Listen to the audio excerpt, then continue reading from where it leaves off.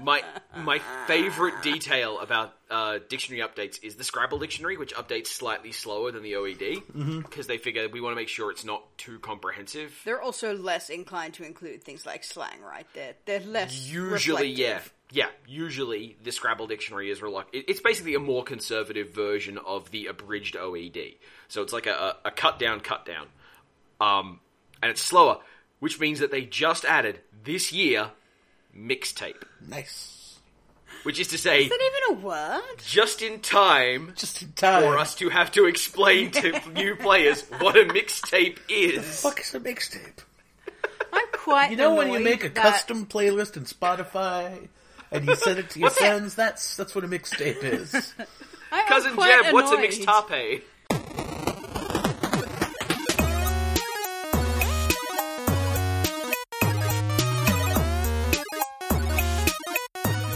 Hello and welcome to the Downloadable Concept Podcast, where today we're all very sleepy. Joining us today is Jeb Van Winkle. I'm the kind of guy who likes to roam around. I'm never in one place. I roam from town to town. It's a beautiful nap, Charlie Fox.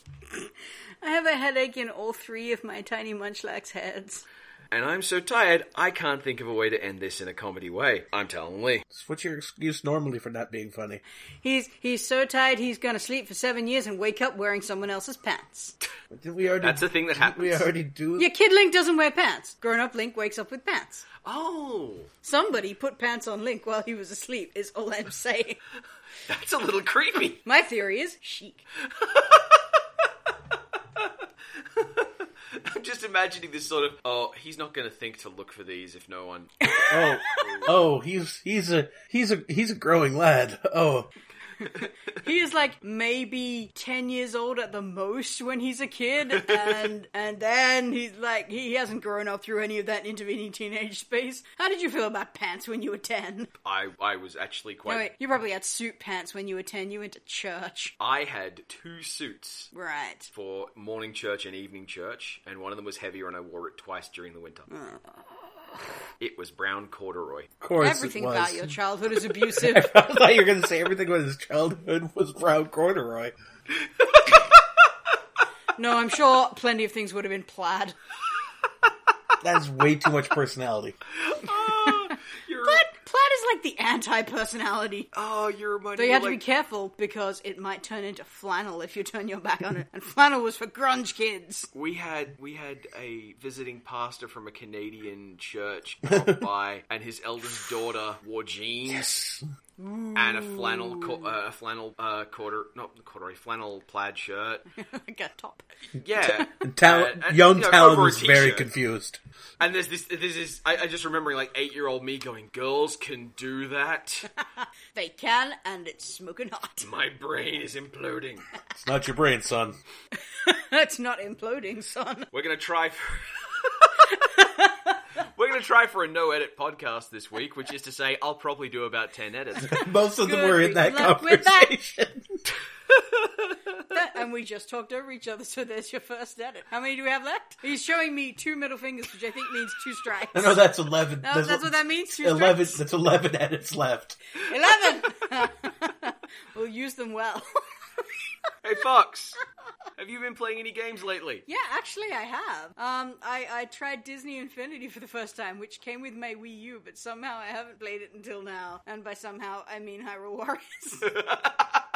I like that you had a copy of Splatoon during the peak Splatoon time. During the time when Splatoon was relevant. My Splatoon is still shrink wrapped. My Splatoon is still shrink wrapped is my OkCupid profile name. Oh, God. He's not squinting around. Okay, yeah, please don't form a mob. You wouldn't be able to get across the ocean. Anyway, Disney Infinity is... Mostly I like some of the toys. It's pretty much exactly what I expected it to be, in that it's a not fantastic version of every game it pretends to be. But it is pretty cute and fun. I had the Avengers ones because that's the starter set that came with my Wii U. Yeah. Which I'm very pleased does include Black Widow. Hey. Iron Man has not been allowed to play yet. My Infinity Universe is only for people with beautiful girl hair. So Thor is in there. I was genuinely stunned to see Captain Marvel show up. Yeah, I wasn't expecting that. Where's her freaking toy? Give me a Captain Marvel figure. And the Disney Infinity visual style, it's very distinct. I really love how the superhero characters look in it. Like, Thor's design is normally too busy, but in that stylized way, it's cleaned up a lot. Mm-hmm. And my only problem is the guys are too much superhero bulk. Oh, like, yeah. They're all freaking huge. Even Iron Man has a massive upper body for some reason. that actually makes total sense when you remember that is a suit with an overcompensating nerd inside. Yeah, okay. Well, I mean, Hawkeye is also bulky. Yeah, well. Not that I have a Hawkeye, because fuck Hawkeye. Fuck Hawkeye. And not in the good way. Anyway. But no, the Captain Marvel in this style, because I walked in and you're like, tell her, come look! Like, she looks so cool! She looked very cool, which is why I want a toy. I really like what they've done with a lot of toys. In fact, I'm contemplating buying a couple of the Star Wars Rebels toys, just because they're really cool. This is how it starts. Like, neat, cool Rebel bounty hunter brown lady with bright green hair, because she dyes it, and she's just really cool. Nice.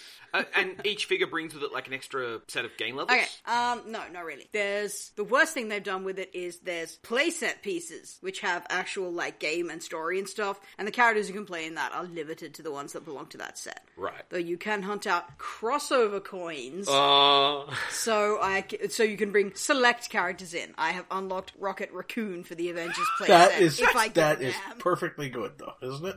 That's awesome, though. I don't know anything about a Rocket Raccoon, but just the name is Rocket Raccoon, so... You haven't heard about Guardians of the Galaxy? How the fuck would I hear about Guardians of the Galaxy? How would you hear about a Wii U game? The internet wouldn't shut up about it. I'm really good at not paying attention to what the internet says. Okay, Guardians of the Galaxy is like, the whole superhero movies went huge thing, Batman, Avengers, yeah, awesome. Guardians of the Galaxy is the result of that went, yeah, and let's make, like, just an awesome... Outer Space Cosmic Adventures. It's a band of troubled misfits from a variety of different sources, one of whom is a alien abductee from Earth, whose only memento of home is a 1978 Akai player and a mixtape, which includes I've Got a Feeling. Mixtape? So a mixtape. But, like, more importantly, goofy shit. Like, the kind of shit you found in comic books when you're an actual kid and liked. Like, a raccoon with dual pistols and a spacesuit and a fucking talking tree. The thing with Guardians of the Galaxy that's noteworthy is that in a lot of these ensemble genre style stuff, there is a certain set of boxes to be ticked.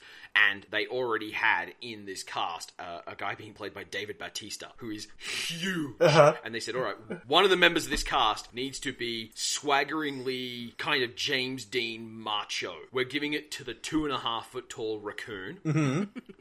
And David Bautista is going to play a very literal-minded, neuroatypical alien. Isn't the raccoon voiced by, like, Bruce Willis? Vin Diesel, isn't it? No, he's the tree. He's Groot. He's the tree. He's a tree. He's got one line and he's recorded it in every single language the movie's ever been made in. He personally did. That's personally awesome. Did, because he wanted to. Yeah, good on him. Yeah. But no, it's just the fact that you've got the suit up scene where all the characters like got their weapons, and you've got like the slim hit. You've got the slim, you've got the cool pirate type is putting on his duster and he's walking down the hallway, and then the assassin lady pulls out her knives and walks along with him, and and then you have one who holsters the enormous gun, slings it over his shoulder, adjusts the crotch on his suit, and spits to the side. It's like it's all coming from this 2.5-foot tall raccoon. That is definitely a way to make gross swaggering machoism entertaining again. Put it on a cute little fuzzy man. Make it a raccoon. Make it a raccoon. I remember a couple of my friends going, I don't know how to feel about the fact that I want to make out with a raccoon. And then the other part of your friends, I assume, said, "Oh, don't worry, we'll tell you." Welcome to the world of furry. Welcome to our world. Anyway. Yes, anyway. So the raccoon is allowed to work for Nick Fury, is all I'm saying. This is a sensible sentence. And I will say this for it. While it's broadly, like, solid but not the best version of anything I've ever played, flying as Thor was a lot of fun.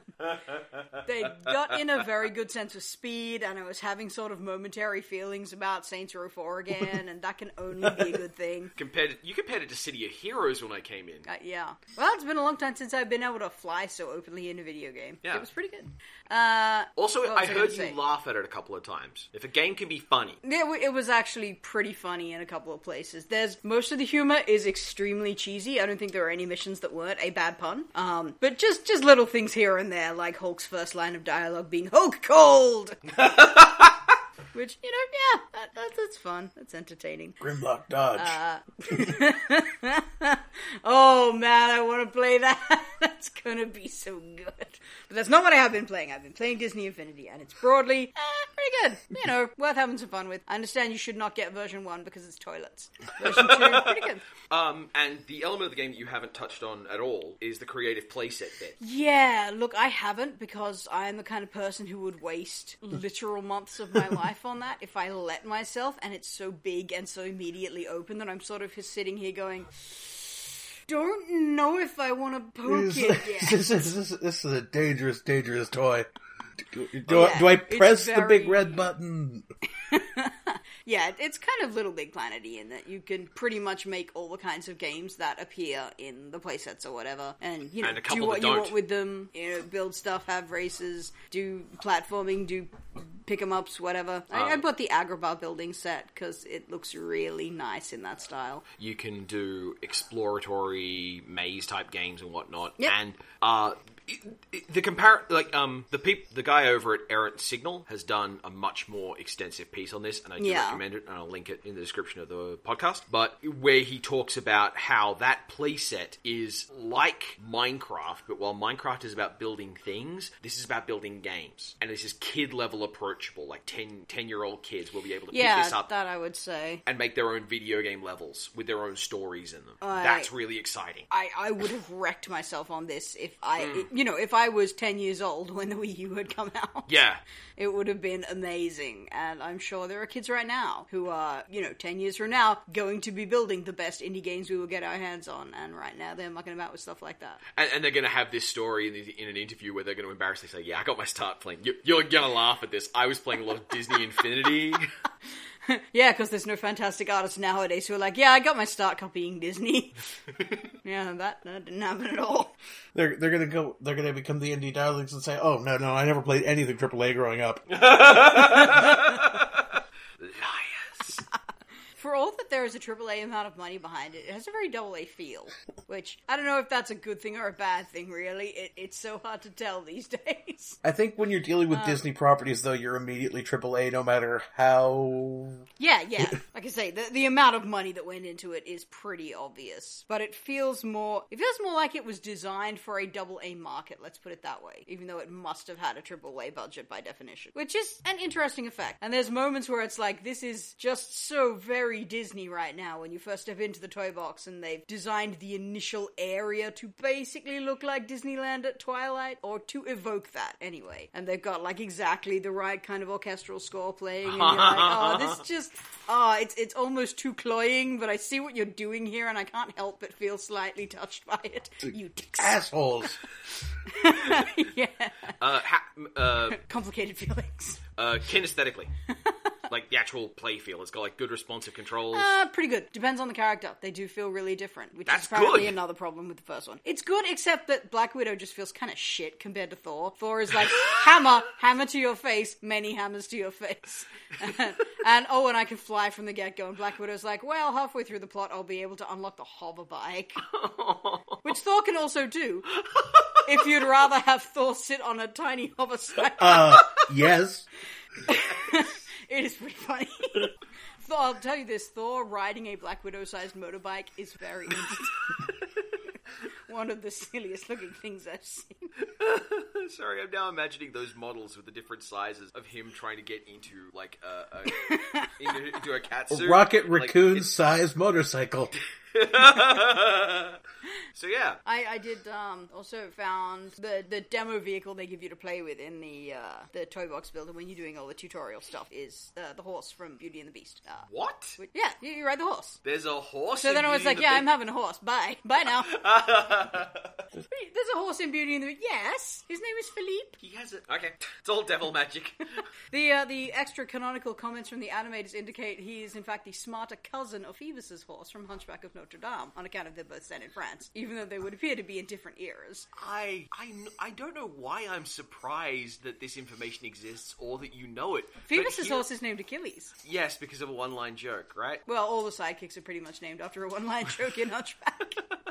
Hey, And also, I may or may not have seen Hunchback 25 times. Hey, Jeb. No, I have another one! Oh, Foxy's got another one? Achilles' heel. That was indeed the one-line joke. Nice! Last Disney movie I watched was Lion King, so... I would recommend watching Hunchback. It's it has some problems with the bits of it that are obviously aimed at kids, but it is a fucked up dark kind of Disney movie, and it turns out to be something really very interesting. Also, Esmeralda is amazing. Lion King is the first time I consciously remember getting a laugh in a theatre, because at the very end of it, after the final sequence, it flashes to black and then brings up the title again, and little 12-year-old me said, "That was a long trailer," and I heard 4 adults behind me burst out laughing. That would be particularly funny to hear coming from a 14-year-old kid. Yeah. Somebody's genre savvy. Anyway. Yeah, the other thing I've been playing, I don't know if either of you have heard of this at all, but Nintendo went, hey, Never heard here's of them. another piece of premium software. Never heard of Nintendo. Who are these people? What is this Nintendo? Is it something that criminals do? If something Sonic does. Ooh. Go Which on. probably also means something that Bubsy does. But not as well. Yes. No, there is a thing now called Nintendo Badge Arcade. Let me explain Nintendo Badge Arcade to you. Nintendo went, hey, everyone likes our franchise characters. They're really the strongest things that our games have going for us now. Let's make a little freemium thing, where you can go in and play crane catcher machines to get little decorations of our characters that you can stick on your 3DS start menu. This is great. Oh, this no. is cool. You get little no. Splatoon characters and shit, and little Pixel Marios, and there's 7 no. different Animal Crossing sets, and yeah, cool. And I'm sitting here going, oh, wow, this is gonna kill so much, I'm gonna waste so much time on this. Oh no.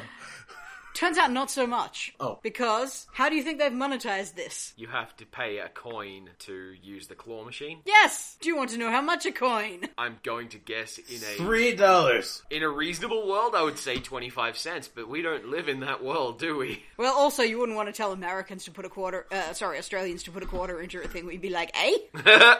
Say, what? Yes, you get 5 plays at once for $1.30. That is 5 chances to pick up a thing out of a crane game for $1.30 of real money. Yeah. I have seen friends swapping screenshots of this game, particularly the way that the game tries to make it very clear to you that it wants you to spend real Yes, money. it's cute. It's very nice. It's likable. It's just that is way too much fucking money. There is to the listener, there is a pink bunny done in the Nintendo kind of Animal Crossing-y style who stands He's there and pretty much like a much better modeled version of the animals from the Mii Street Pass games. and he explains to you, yeah, this is the way this game works, this is what we're doing, and to do this, it's going to cost you real money, and that comes up in big red letters. Real money. Do you know how I mean real money? And then the bunny is replaced by a photograph of an actual rabbit that's been photoshopped pink. Yep. And then the text bubble goes on. It's like, this kind of real money. Yes. And then it's back to being the model of the rabbit again. Yep. So, this is directed by, Suda51, right? I think it's Frog Fractions too. Finally, Vaporwave. We'll find out. We'll find out when we put enough money into it as a collective fan base. And then all disarm down nukes. Yeah, so I'm very torn on this. It's very cute. They put a lot of work into it. They've actually fucking bothered to model little gold badge backs with little gold pins on them. And the catcher machines are actually kind of fun, because they're not just here's a pile of things, try and pick one up and drop it in the chute. They're arranged in sort of a platformy way, so they're actually more of a physics puzzle. It's like if you pull out this one badge, they'll all roll down the hill and you'll get them all. So there's a lot of cute ideas here. I'm not gonna pay you more than $1 for chances to win at a thing which has no value. Let's be honest. What can I do with it? I can put things on my start menu for it. I have like 6 items that I'd let display on my 3DS screen. Everything else is hidden. It's a bit like Microsoft trying to charge you for custom icons. It's just weird. Yeah. It's... I have such complicated feelings about this thing. And I know sooner or later there's going to be a set of badges I actually want. Linkle. You may... Hey, Linkle I can take or leave. She's okay. She doesn't really do it for me. And she looks way too much like the child of Skyward Sword, Link and Zelda. So, hey. Hey, Talon, what have you been playing? I was at BerserkerCon last week, which was where Fox was, and that's why we weren't present. Yeah! Yeah. Sorry, that was inappropriate. No. He's flipping me off again! No, one of the numbers went away. That counted for 10 edits, Jeb. What do I do? I don't even know what just happened. I was at BerserkerCon. I sold a bunch of copies of Dogbear. Dogbear is now officially paid for itself, so woohoo! You mispronounced that. Sorry? You mispronounced that. You mispronounced Dogbear! I thought it was pronounced Dogbear. Dogbear? I can't really do it the way Jeb can. I just know you're meant to respond with a interrogative version of the exact same thing. Dogbear? Dogbear. Anyway, I sold Dogbear, and while I was there, I got to play a couple of games and talk to people about games. We got a copy of a game called Honeybee, which we haven't had a chance to play yet, but it's a really cute cooperative card game where everyone's playing with their hand of cards backwards, trying to help each other build a fireworks display. That's really lovely and charming. I got to help a guy prototyping his game called Goreball, which is about basically a team full of ramshackle jerks trying to lob a ball of meat into the mouth of what's basically like an Otyug style monster stomping around on the battlefield. Wasn't Goreball a Nazi? A ramshackle jerk shoving gobs of meat. Oh, no. No. You're gonna run out of characters there, Jeb. It's not gonna fit in an OkCupid profile. Doesn't fit. Doesn't fit is also my... God damn. And I also got to play a game of Win, Lose, Banana. Ah, yes. Which was an amazing way to keep people at the table from walking away. From Dogbear. It wasn't nearly effective as randomly assigning everyone Dogbear code names. Yes, we did a lot of random assigning Dogbear code names. Beyond that, I came home and feeling tired as heck. I worked on middleware and played Swindle. I played a lot of the Swindle. I like how Swindle has become what you resort to when you, want to play a non-hard game. Well, I noticed that, now I've basically clocked the Swindle. I now know absolutely how to win the Swindle. I'm quite competent at it. And it gives you statistics at the start of the game, which has, the first 2 statistics it gives you is total attempts on the Basilisk, total successful Swindle. Uh-huh. And right now, I have more than half of my attempts have been failures. So every time I go back to it, I just go, well, I'm just trying to bring up that number until, I have succeeded at it more than I failed at it. That's my excuse. Is that possible? Yeah. I've only failed it 40 times, and I've succeeded at it about 30 times now. So, 10 more playthroughs. A successful Swindle is finishing the whole game successfully. Yeah. Okay. The Swindle is still really good. It's still also flaky in places. It uses roguelike character progression, so of course there's going to be some unfairness, and you're just sort of meant to go, well! I just find it entertaining that when you started this, you were like, I'm very bad at the Swindle. I will probably never be good at the Swindle. I don't know if I'm good at the Swindle. You have all the achievements. Yeah, but mostly what I'm good at is walking into a casino, looking around and going, nah, fuck it, and going home. You have done everything the game thought of to challenge you. That's a part of the game, though. That's true. Wait, no, fuck this. Yeah, are you bad at a fight game for knowing how to dodge? Good point. Meanwhile, we also got... Oh, yes, we got physical copies of Lilyblade. Hey! Our Yuri Jam game. Duelist game, which we have now inflicted on some of our friends. And we have learned, for a start, we found our first printing error. Inevitably. Yeah, any game comes out with a printing error. We found that certain characters have, let's say, a different play velocity. in that the cool, standoffish, princely, taunting character Yolanda, she tends to take 1,000,000 years to win. Is that the Fate Seal one? She's the one who forces your opponent to play their cards face up. So she's like, I know what you're doing. Oh. Well, a type of card face up, so it's more like, I know what you're not doing. Yeah, and then there's Chloe, who just scores extra points. And Chloe's really good. I enjoy that because Chloe, to do all her special stuff, has to keep attacking, basically. Attack. So she basically says, play stupid and I'll give you stuff for it. Which is so right. That's exactly what she should do. There is always a red aggro deck. Yes. Whereas Ginny, the nerd, gets to look at the other player's hand, which doesn't actually give you that much of an advantage, but it fucks with their head. Oh, yeah.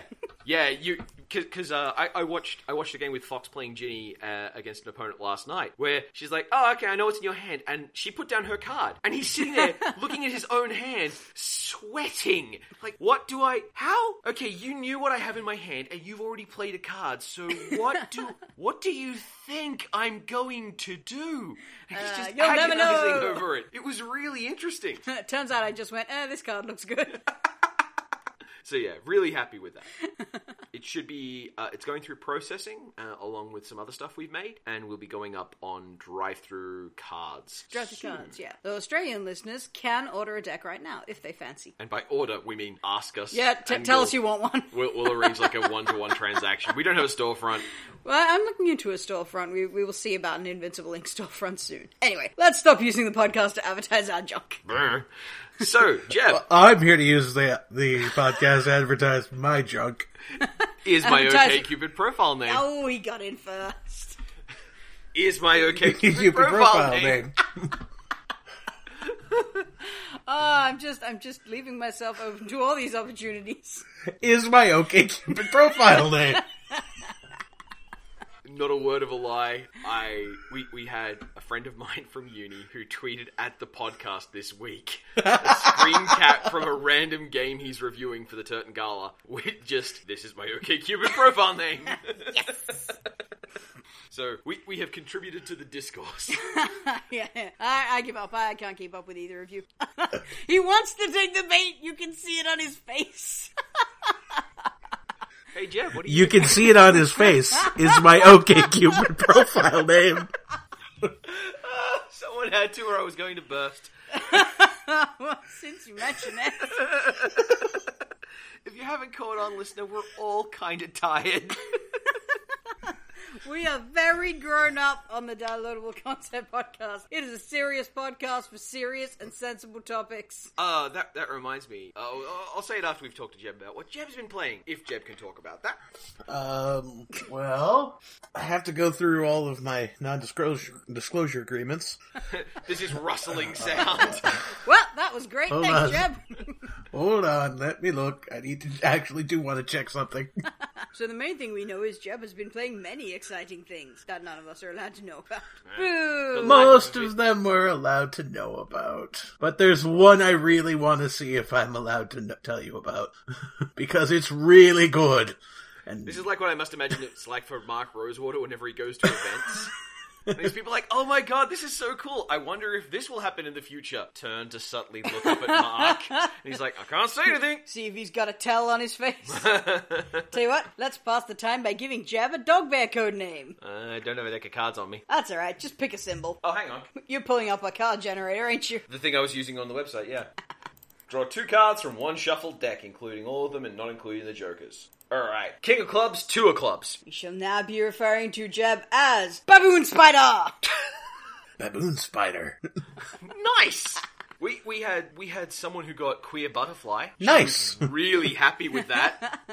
I'm sure most of our friends are now very disappointed they didn't get that. Not me, because on day 2 I got Shotgun Shock! Nice! Holy shit! What the friend we were sharing a table with on the first day was Shotgun Hydra. Yeah, it's pretty cool. Hail Hydra. We also got someone who was sponge allergic. Oh, That's fun. And I got we had this moment with an incredible, just like a ridiculously happy kid. Like he was 10 years old and like dealing out him a pair of cards with his mum and his dad there. Oh no. Just this adorable little brown kid. He's sitting there going, yeah, watching, flip. It's like, okay, let's see. Oh, you're Raptor Wolf.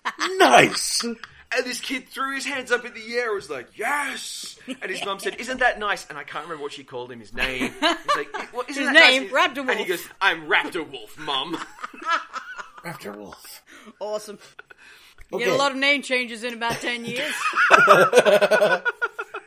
I hope that kid, grows up remembering Raptor Wolf, when he starts to develop his online personality, signs up for Twitter, it's at Raptor Wolf. Yes. Wonderful. I hope for that future. So, Cousin Baboon Spider, do your NDAs allow you to speak? Super Hot is really good! Oh, thank God we can talk about Super Hot! Super Hot is really good! Oh my god! I haven't played it. I've just been hearing Jeb. This isn't my experience. This is residual hype. Super Hot sounds so cool. Super Hot, for those who are unfamiliar with Super Hot is a first-person shooter puzzle game where time doesn't move unless you're moving, which alone sounds like, okay, that's probably enough to carry a quick little game. But it's also like a cyberpunk Hotline Miami. Oh, wow. They had your guys' numbers. And go, Jeb. Sorry, I don't want to. It's framed through this like computer terminal interface. These two people who've exchanged information over like a BBS, and it's constantly messing with your ASCII interface in the menu. And during the levels, you keep getting these, like, messages flashing in your head, and everything's really abstract and very brightly contrasted. Like, the things you can pick up are dark, and the backgrounds are light, and then the other people are red, so there's, no mistaking what's going on. Highly comparable visually to Mirror's Edge. In a very way, bright yeah. sections. In a way, yeah. And the way you clear the level is to kill all the other people, generally. And to do that, since you usually start unarmed, you have to... Sometimes you'll have to pick up a gun that's lying on the ground and aim and shoot. And mind you, aiming counts as moving, so you still have to kind of keep, your spatial awareness going. Sometimes they'll start you moving. Oh, that's mean. Like thrown down a hallway kind of thing. Oh. You can do all the fun kung fu action movie things. Like, in one level, I shot one of the other people, threw my gun at the person charging towards me, caught their gun out of midair, shot the last person. Which still looks kind of cool when you're doing it in this the whole pausing thing when you're not moving. But when you finish the level, they give you a real-time replay. Nice. And I remember when Super Hot's Kickstarter was going on, and I looked at how it worked. I remember commenting, "Yeah, but you know what will make that awesome? If they show you what you did in real time." Oh, how about that? They do. Tell me about the layer of abstraction. Like, is there a reason that the time slows down, or is that a game mechanic that you, the player, understand, but doesn't actually have an impact in the world? I haven't gotten to that part of the story yet, but I think there's some kind of mind control involved. Indeed, it seems that that's the sort of setting it is. And there's some kind of... Okay, spoiler warning. If you're worried about Super Hot spoilers, fast Super forward Hot ahead Spoilers is my OkCupid profile name. Yes! If you're worried about Super Hot spoilers, fast forward ahead about a minute, because one of the early levels I found is a level where you get, as you play, you get these flashes in your, of words pop up, and this one just says, "Don't move." And so you stand still. And then it says, "Good dog," end level. It's okay, like, if you are actually a dog, this will be the oh. best game ever. I really want to play this game. Somehow I don't so think you are actually a dog. You are definitely not a If you dog. are... You're definitely oh my not. God. What if you're you a are- dog in a human robot cyborg thing? Yeah. And you that, could be remotely piloting a human. and that's where all the colours are fucked up. No. Anyway. Oh god. But yeah, Super Hot is really good. Isn't red one of the things that dogs can't see? Yeah, it is. That comes up in Stray, which is a different game. Anyway. And that will be out for public release, I think, early 2016. And I expect that will occupy Talon's life. I kind of hope so. That's good. He's gonna run out of swindle Because, sooner or well, later. once you finish the story mode in Superhot, you unlock endless mode. Does this randomly generate puzzles, or what's the deal? It's randomly spawning more and more enemies to do your Hong Kong action movie with. And see how long you can survive, because it's one shot or one good punch or one good melee hit will take you out. And they're gonna record this whole thing until your head explodes. And then you can like stream. And you're that gonna be able to game. watch it and share it with your friends. I actually hope, because that probably means they're storing it in terms of instructions, that you'll be able to send your replay to a friend and go, "Here, you can play what I did." I hope so. Well, I haven't been able to look into it, but there is a menu option in the current beta build that says replays. So, That's really, really cool. I hope so. but I can't speculate for that directly. But I can definitely say that Superhot is going to be one of the best games next year. There's no doubt about it. Nice. I'm really glad. It's always nice to see things coming out of Kickstarter that get finished and get good. Yeah. Was there anything else you wanted to talk about, Jeb? 'Cause if not, I've got something. There's some AAA title that came out last week. Oh yeah, Fallout 4 came out, and that's that's been what- my life. Oh, holy crap! How did we forget that? Fallout, it never changes. I made that. I made the excuse that the reason why we didn't do a podcast was because Jeb had disappeared into the wilds of post-apocalyptic Massachusetts. Which is true. Yeah. Because I've been playing a lot of that game. It's of course, you know, there are the technical problems that everyone is talking about. They It's a are Bethesda there. game. It's those exist. I have had so much goddamn fun with that game. It's kind of ridiculous. It lets me modify all parts of my gun and give the gun a cool name. Yes. It lets me put goggles on my dog. Yes! And a little bandana. It's like, oh my god, this is the greatest thing ever. Also, you can build your own towns and defend them.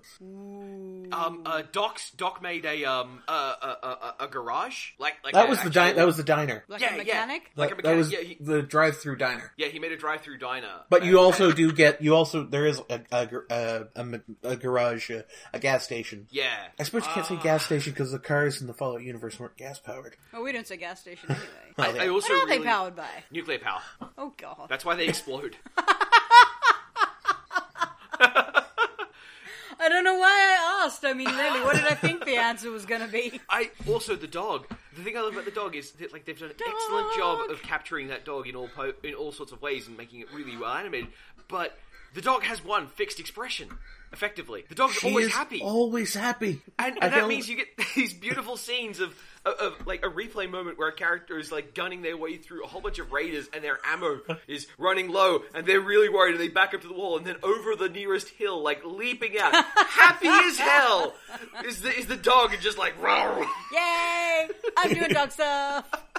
I'm a dog. And she does do all kinds of dog stuff. It's great. She'll run over and, you know, start barking at like an ammo container that you missed, and Actually, you can get a perk. You can actually get a perk where when you go into VATS, you know, the real time with not quite pausiness, the targeting system. Yeah. She will grab whomever you're targeting and hold them in place. that's cool. Yeah, so I assume there are other companions in this Fallout there- somewhere, and just no one cares. I have used other companions. I'm currently actually using Piper, who is a journalist. Piper, the name you gave to your dog. No, the dog is not a journalist. Piper is the journalist lady that you meet in Fenway Park. Hey, Who is running I'm journalisting. She's Piper is she's running a tabloid. I can't quite tell if she has any idea what she's talking about, and it's kind of great. Well, Fallout in general, the nature of this big open world very discrete pockets of stuff design, means that most of the people you deal with in Fallout are in their own lives, in the center of this little bubble. They're all in their own little universe. And what that usually means is for the characters who have any kind of joy to them, they're often a little detached from the world they're in. Like Moira. Sure, you're Megaton. thinking about Moira. Moira Brown. More about the dog. The dog don't care about the fall of human civilization. Dog Hey! is good a dog. Oh, that's irradiated. Oh well. I'm doing dog. Just the idea that to have a lot of vibrant personality in this universe, you do kind of have to be a little bit detached. I would almost expect it might be the other way around. Like, everyone's a little bit detached, and to cope with that, humor will go a long way. I don't know. I remember like a lot of my favorite companions in New Vegas, which is basically all of them. They certainly were like Veronica. Like when you told Veronica to use her ranged weapon, her comment was, "Does it count as ranged if I run at them before I punch them?" Oh, best companion aside from dog. That's the second best line Veronica has. Trying to think of which the best one is. You get one of the options you get with your companions is you get to say stay close, and if you're already close, they give you, if they're already set to that, they give you a quip about I'm not getting any closer. And for the most part, it's just a matter of like I'm already doing that. And in Veronica's case, she says unless you're a leggy brunette, no, I'm not getting any closer. And I was playing a leggy brunette, and I was like, dunked. Were you playing a leggy brunette dude? No, Veronica's gay. Veronica has a case I of know. the gays. I was suggesting that might be why you weren't the kind of leggy brunette she was looking for. Veronica is a level 10 gadiation hazard. Because Christine is used to be, I assume, a leggy brunette. I don't know if you ever played the DLC. I don't know if you ever played the DLC. I was offering a suggestion as to why Talon might have matched that description, but also logically not have been her type, i.e. penis. Well, no, Christine kind of is amazing, though, so... Yeah. There's a lot of really good character in the Fallout. You know what it is? It all comes back to that soul thing we keep on talking about with games. Mm-hmm. Like, the Fallout games are broken, they're usually technically incoherent, they're often mechanically badly handled, there's often editing errors, like just things that the editor should not have let get through to the keeper, but there is so much soul in what they do. I identify their plots as being not unlike your Baldur's Gate plots, which is there's good bits in there, but if it hasn't gone totally off the rails by the end, then there's probably more of the game that you just haven't gotten to yet, and then it's going to go totally off the rail. It's like, oh yeah, there's something about a kidnapped baby. What? Huh? Whatever. It's plot chutney. I don't know how much I don't know how much Baboon Spider has played Baldur's Gate 2. I know Talon's played it a lot of times. A lot. Baboon Spider. But I know that I did not give a shit about the main plot. After about the first bit where you get into town and it's all like sandboxy with random missions, yeah, that's all fun and stuff, and you do not go to that island until you are forced out of that town by a complete lack of anything else to do, or the mind flayers are trying to eat you just a bit too hard. In Fallout, I will say that aimlessness is a very common thing for a lot of the Fallout games. I will say that Fallout New Vegas broke that trend for me, though. I wouldn't even say aimlessness, though. Like, it's not that I couldn't find anything to do, it was that I just didn't give a shit about that particular thing that was supposed to be important. No, I cared about everything else. Fair enough, but in Fallout... in Fallout's case, Fallout 1, 2, and 3, the main plot was a thing you got around to only because they had timers on them. Like, not in 2 and 3. Yeah, true. 2 Just and 3 Fallout 1. Fallout 1 is the only one that used a time limit, and that was dumb. Yeah, it wasn't a good idea, especially the way players played that game. The kind of thing you got around to when you were like, well, I guess I better advance the game. Fallout New Vegas completely reversed that for me, because the introduction of Fallout New Vegas is one of the most amazing, crystallizing, directed pieces of media I've played in a AAA game. I remember this. For the listeners' sake, the opening of Fallout New Vegas is first-person camera, you in a shallow grave, standing there with the lights of the desert behind this figure in front of you, who is wearing a awful checkered jacket. Amazing! Amazing! You don't know how many times I have strutted down the Vegas Strip in that jacket. And After shooting that motherfucker in the head. exactly, the opening line is, "Hey, I'm sorry, it just wasn't your story," and he shoots you in the face. And I could not have told you anything I cared about in that game nearly a tenth as much as wanting to crawl out of my grave, find that motherfucker, and feed him his own hair. Which is always the thing you want to do whenever Matt Perry is around. It just a breathtakingly well done opening. It does fall apart towards the end because but still. I'm sure there's something in the fact that took almost no story. Yeah, true. And indeed, it might well be playing into my personal, I key very well to themes of violence and revenge, shock horror. I'm sure that has something to do with I think it's pretty reasonable, though, that if you frame someone as, this motherfucker shot me in the head, I'm gonna whoop his ass. Yes, it's true. Yes. Did- in such a smug way. Oh, yeah. Did we have anything else we wanted to cover? I don't think we're going to do a retro gaming news this week. We're not? What? Not this week specifically, because I've looked at what November is like. It's a nightmare. That's why we should do it. And now it's time for Retro Gaming News. All the news is fit to print for one day in November 2013. Brought to you by downloadable content Badge Arcade. Just give us all your money now. Fuck. You don't have to put it in. I have one finger left. Yeah. I've used up my fingers. Alright. Alright, so this is November the 18th, 2013, which you might recognize as the launch date of the Wii U. You might. The what, you? So what, they had 2 titles? Alright, so I'm just making fun of Nintendo launches, alright? we have a pirate game. I'm pirated game. Assassin's Creed 4 Black Flag. I'm wrong. We have a before the pirate game. Oh, the one before that, Assassin's Creed 3. Assassin's Creed 3. The yes. boring one. We have a game where you play a fridge wearing latex. Oh, throwing Batman! itself- Yes, Batman Yes. Arkham City. We have a tie-in the game. lightning round. We have a tie-in game for a Nickelodeon franchise about a young boy with a magical watch. Magical watch? Yeah, Ben 10? Ben 10 Omniverse. Oh, that kind of watch. We have a game that's a racist invasion simulator with voodoo magic, but also lots of guns. Oh, Call of the Thing. Yeah, Call of Duty Black Ops 2. That's the one. It's gone to the point where I have to give very little information about first-person shooters. We got a game where you have to play death. Darksiders 2. Darksiders 2. Right, we have a game that means we will never stop making fun of Warren Spector for acting as if he knows more about game design than everyone else. Mickey. Epic Mickey. Epic Mickey, yes. We have a game that proves Jonathan Blow doesn't know what he's talking about when he talks to free-to-play mechanics. Little Inferno. Little Inferno. Ooh. We have a third-person shooter multiplayer game with a plot attached that I sunk hours and hours into, and is really good. Shooter? Mass Effect 3? Mass Effect 3.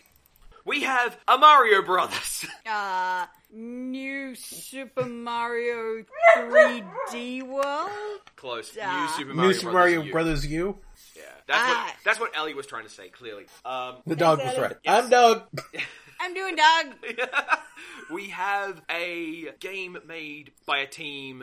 we have game developer named somewhat after the franchise. It's incredibly high impact, high difficulty level, combo-based action game, hyper-violent, terrible character design. Ninja Gaiden, one of the things? Yeah, Ninja Gaiden 3, Razor's Edge. We have a spin-off of the Rayman franchise. Raving Rabbids. Yep. Oh, right, that's been... We have a game that got sued for involving a Nyan Cat. That's been a few. Meme Run? Nope, not Meme Run. Wasn't it in a bit trip? It wasn't. That wasn't the one who got sued. Because this one used it without attributing it. Imagine that. Scribblenauts Unlimited. Oh. Which got sued for the use of several meme images, which they then tried to claim weren't the meme images, except you had to type in the name of the meme to Couldn't get they them. just have drawn their own representation of the meme image? Because there's no frickin' way you can tell me that, someone owns the idea of the Nyan Cat and has, trademarked it or something. Someone owns the original art of Nyan Cat. Yeah, the art, yes. Yeah, and they used Nyan Cat, and they didn't attribute it saying, hey, this person made Nyan Cat. But you can't copyright a character, only the work that the character appeared in. Ah, whatever. Did they lose the suit? No, they got They sued, pulled they paid out. they pulled the content out of it. Yeah. That's fucked up. Anyway, we have a Scribblenauts Unlimited is really good. You should play it. Go yeah. on. Okay. We have a game that is designed to basically sell physical objects as DLC. Disney Infinity? Skylanders. Skylanders Giants, Had to be one or the other. where they got the bigger than normal miniatures. Woo! All right, we have a racing game for a character who does not need a racing game. Sonic! Sonic. Yes, Sonic All-Star, Sonic and All-Stars Stars Racing. Transformed. Sonic That and game All-Stars. owns. That game is amazing. It's the best kart racer ever made. The worst name. We have Best kart racer ever made.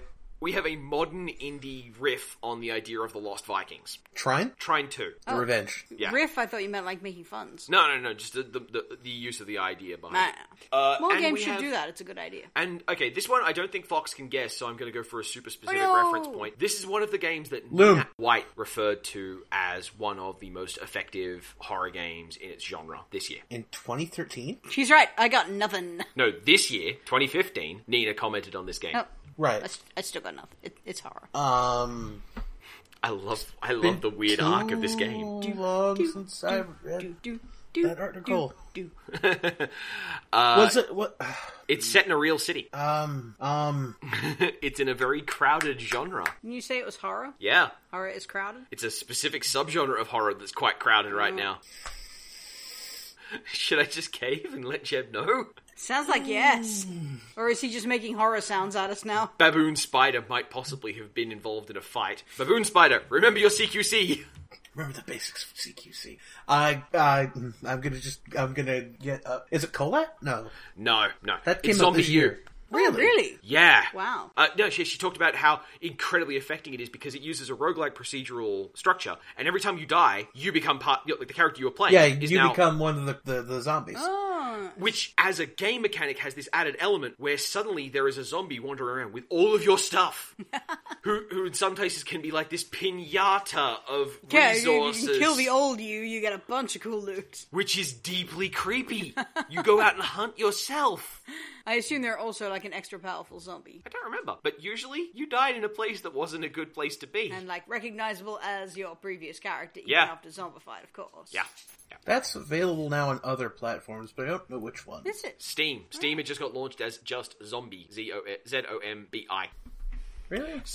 Oh, yeah. So, Wow, released a few months ago. yeah. So, Alright, what else you got? It's Uplay. Oh. The battling round no, is... crap. Oh, they could have left the U on there. and warn people away? Yes! When presented with the option of zombies and Uplay, we actually are more afraid of the Uplay. Well, zombies Same. aren't really very scary anymore. Though, I will say Uplay does give you the achievements that Uplay gives you for Blood Dragon are little mixtapes. That's kind of cool. Mixtapes? It's a callback. Alright, yeah. That was one day! That was just... and the thing is, that's not all Wii U titles, and that's not all the titles that came That's out in the one very day. few Wii U titles there, in fact. No, a lot of them were. Really? Call of Duty came Yeah. out on the Wii What U. the hell is that doing? Ah! The Call of Duty, Assassin's Creed 3, Yeah. Batman Arkham City.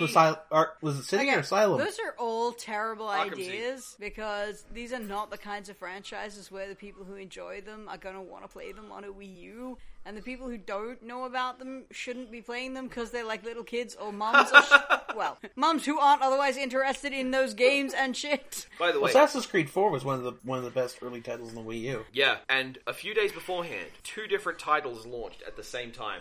Puzzle and Dragon launched on the same day as Candy Crush Saga. Well, that would explain why no one knows what Puzzle and Dragon is. Puzzle and Dragon Lots is of hugely people popular know amongst my what Puzzle friends. and Dragon is. Really? Lots of people. Oh yeah.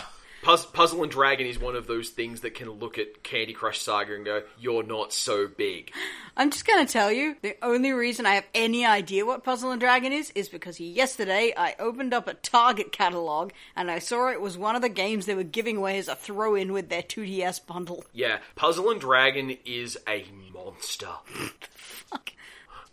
It's one Is of this those like a games. huge casual thing, or...? Oh yeah, yeah. Yeah, Okay. yeah. It's a mobile card roulette a game. friend of mine was trying to figure out a way to stream stream on Hitbox his Android device. Yeah. So that he could show off Puzzles and Dragons. Yeah, really big, vivid art, not much animation, really nice use of card mechanics and roulette mechanics, and And match 3 mechanics. And oh yeah, I guess I have made myself look quite the fool. Well, it's just a thing you didn't Still know kind about. of a stupid name, though. I believe It is a was made really, really bad name. It is Isn't a it a really Korean bad game? I have no idea. You know what? If it was a English as second language kind of name, that would sort of explain it. Yeah. Anyway, Puzzle and Dragon is just one of those things that you kind of have to know about in the same way you kind of have to know about Clash of Clans. It's just there's a scope to these things. What's that, boy? I haven't noticed that ammo cache. What's that, Fox? You haven't noticed that it's 10 minutes past Dougie dinner time? It's like 5 o'clock? Yeah. Oh, shit. Don't tell the listener the time. It ruins the suspension of disbelief that this is streaming out of their iPod right now. But it's not 5 o'clock here. Chances are their phone, really. That's alright, listener. The concept of time has no real value to us because we exist in this interdimensional space to which we have called the characters from all the franchise's most popular entries to do battle! Oh, bugger off. Oh, And that's why Goku's now in Smash. that trope, by the way, of like we brought together all these different that got used in so much Christian replacement media. Oh, really? Yeah, like, that's why we've got a sci-fi cowboy alongside this, Jesus. Well, yeah, that's the thing. There's like, we're gonna gather these characters from all these different settings, and then they're all gonna go, oh yeah, we totally know about your particular interpretation of the Bible, because it's so universally correct. Anyway. Wouldn't you... One last, two things. I'd watch Space Cowboy Jesus, though. I'm not gonna lie. If Jesus was the Space Cowboy. Space Cowboy Jesus does sound way cooler than anything I actually got to watch. I would watch Space Cowgirl Jesus. That would be amazing. I would watch the version of Jesus where, he rolls, he or she, if you like, rolls into, a planet on a spaceship, different planet every week, and then just sort of solves their problems, and then flies off into the solar system. You know about Ulysses 31, right? I'm saying Jesus, but he's the littlest hobo. Yeah, pretty much. Also a dog. Can we make him a dog? That would drastically improve Jesus. Space dog. Have you heard of Ulysses 31? No. Ulysses 31 was I think it was an anime, but it might have been one of those Cities of Gold style French animation shows, which was the Odyssey, but instead of boats in the Mediterranean Ocean, they were spaceships. Let me tell you Probably what what Disney wanted to make when they made Treasure Planet instead. Let me tell you about Rocket Robin Hood from the 50s. Actually, there is only one Robin Hood, and he's a very attractive British-speaking fox. I beg to differ Made a lot of because furries. you're talking about rocket quarterstaffs flying you through space that's so cool. All right. with the Robin best Hood theme should song be ever. Oh. Okay, two things to struggle through before we can call this done. Yeah, I think we better stop pissing about. One, the DLC had a guest appearance on the Geekly Chronicles, which was actually broadcast on British radio. Well, by DLC we mean talent. I Yeah, went on, let's but be I went honest. on as, We were unavailable. I went on as a representative of the podcast. I was Talent doesn't speak for me! I am a free baboon spider. Oh dear God, the baboon spider got out. Oh no! Wow, and our listeners horrifying. already think Australia is the most terrifying place in the world. Now they're going to think it contains something called a baboon spider, which is No, that's in it's Canada. fake. I did get the wonderful moment of watching a couple of British people complaining about the weather and then tell them, yeah, it was 45 degrees today. Oh, fine. Well, we're not playing. Anyway, yes. So I talked for a little bit on Geek Chronicles, mentioning Downloadable Concept Podcast. Hopefully, listener, if you're here from there, hi. We have a lot more swearing. If you're there from here, then I don't know. If you're here from there, watch out. Watcher, pip pip. Hey, what? I've got some tea and some passive aggression. Let's go invade Sweden. We haven't gotten around to that one yet. I have a helmet you can piddle in. The other thing is, we normally talk about games that we've actually played, and I had some hype for Super Hot, which I obviously haven't played. I just wanted to mention a game I also haven't played, but I've seen, and it looks really interesting, and I want to mention it because I know that amongst the listener there are some people who would probably be what's it really got? into it. It's called Duskers. Now, it's early access, so that's part of why I haven't gone and played it myself. Duskers is a post-apocalyptic setting in that everyone's dead. Not everyone except your little pocket. Everyone is dead. And you are traveling around the world, traveling around the universe in this crap little ship, finding these abandoned hulks with something. Sounds wrong like with you're them. still alive. Maybe you are. Maybe you're a program. I don't know. But everything in Duskers, the user interface, is entirely keyboard driven. And I don't mean you're using the arrow keys to move around. I mean you are saying drone 3. Open D. You're saying Navigate drone 3. R10, yeah. Open Oh. bulkhead 10. I see. So you're playing something which is using a keyboard. Yes. I am super jealous because apparently one of my colleagues has already covered this. Yeah. Ha. And it has it's very patient, very methodical normally, but you can get these moments where something in the hold of the ship you're exploring just woke up. All of your drones are in there. It's the baboon spider! And you're typing in commands, and the thing is, it has a syntax. So if you type like all drones to this location. Oh crap! I typoed, and the computers went, I don't know what you mean. It creates this amazing feeling of tension, and of course you get scared, and so you type worse. What does it do if you press up? I don't know. I haven't played it, but just this. It should, if it's doing it properly, give you the last line you typed. Yes, Should. That's what I was hoping for. Yeah. So it's one of those games where it's Though I have to point out that feature wasn't always in computers. No, I'm sure they added it in some other time. yeah, and in I believe earliest incarnations of DOS, if you wanted to do that, you had to press the F3, That would work too. which meant Well, that there if was you there was a TSR that you could run to activate functionality. Yeah.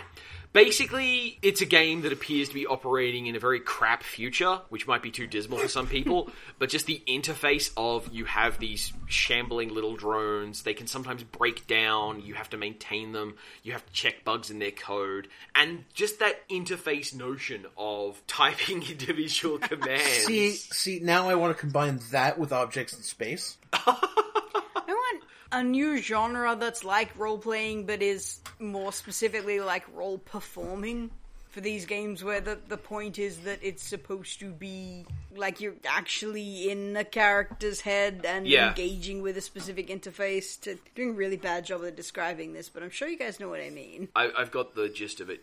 The difference between the game giving you a character to play and a game where you, the player playing the game, are actually that character. Well, your interaction with the game is, instead of being analogous to button presses, like press E to activate. You're actually if you have to type into a terminal, yes, you actually type it in. Yeah. Yeah. And Duskers just seems to be straight up the alley of a bunch of my friends' interests. It just really looks like. I hope they're paying attention to objects in space. Yes. I hope they caught on to that OkCupid profile name opportunity. Also, there was a similar thing with a game called Else Then Heartbreak, which isn't nearly as interesting to me as a game, but the fact that the game has code in it means that you have this player base of people who are now basically developing in-universe open source software. Of like, yeah, you can hack that system, or you can run this program that I've written that you can just copy-paste into the game that will open all the doors because it can hack all the doors. Are you sure you got the name right? I probably got it That wrong. sounds like wrong code as well. I don't know. It might just be some language I'm not familiar with. It's something like Else Heartbreak or something like that. Yeah. Well, there's also TIS 100. Oh yeah, by Zachtronics, which they make puzzle games for Space Brains.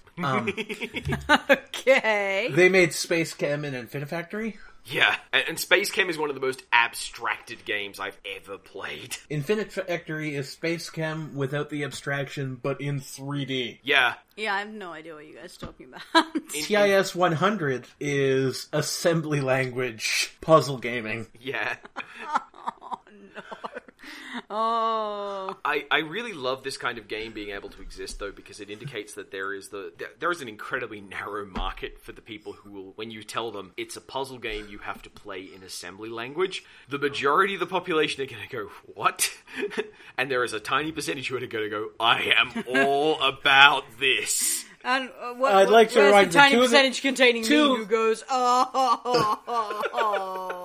There are two of the people I know who own this game. One is, of course, my fiance, the other one is Louise, so... So it's for genius women.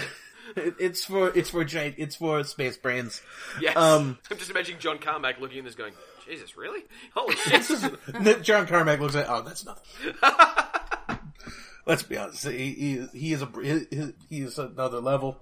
Though I don't know how he does with assembly. So, I'm imagining John Carmack looking at that and going, "They used a computer to do it." You know, we're talking about all these tend to be programming related with that sort of more direct interpretation of player interaction. We'd be remiss not to mention Keep Talking and Nobody Explodes.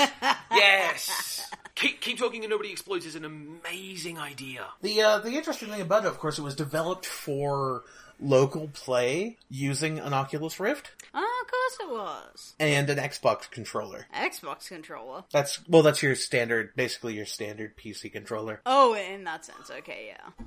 But, it's, for those who don't know about Keep Talking and No One Explodes, it is an asymmetrical, bomb defusal puzzle game, where the idea, they say that you're only supposed to play this locally, but there are ways to look at somebody else, to talk to other people on the internet, I'm pretty sure. Are. I'm pretty sure there are ways to talk to other people on the internet, but the multiplayer functionality of Keep Talking and Nobody Explodes is one person, the person who is running the game, has a bomb in front of them. And the bomb has different modules, and each module has a corresponding element to a very large and very detailed, but kind of maybe a little misdirecting PDF manual. Yeah. And the other players have the manual. I really hope people print out the manual for this game. That's wonderful. I would. Yeah.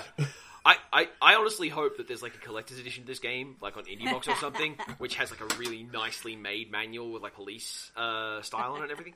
And for what it's worth, I think that this game would be somewhat improved by wearing headphones while you're playing it. Especially if you like the idea of having that fucking alarm clock going off in your ear.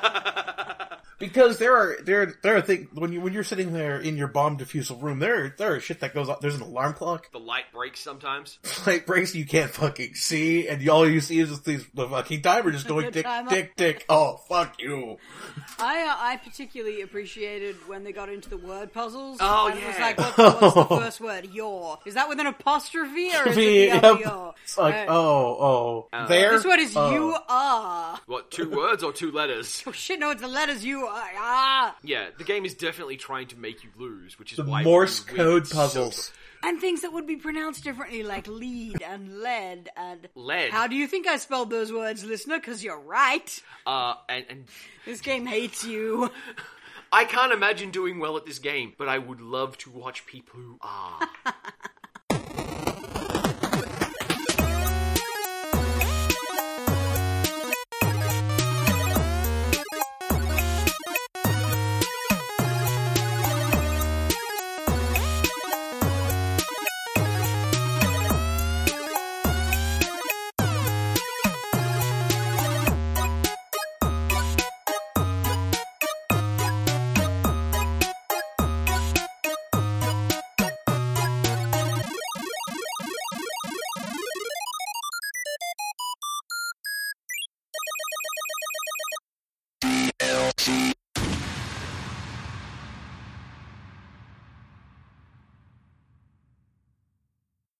It's 1:30 in the fucking morning. Of course I'm tired.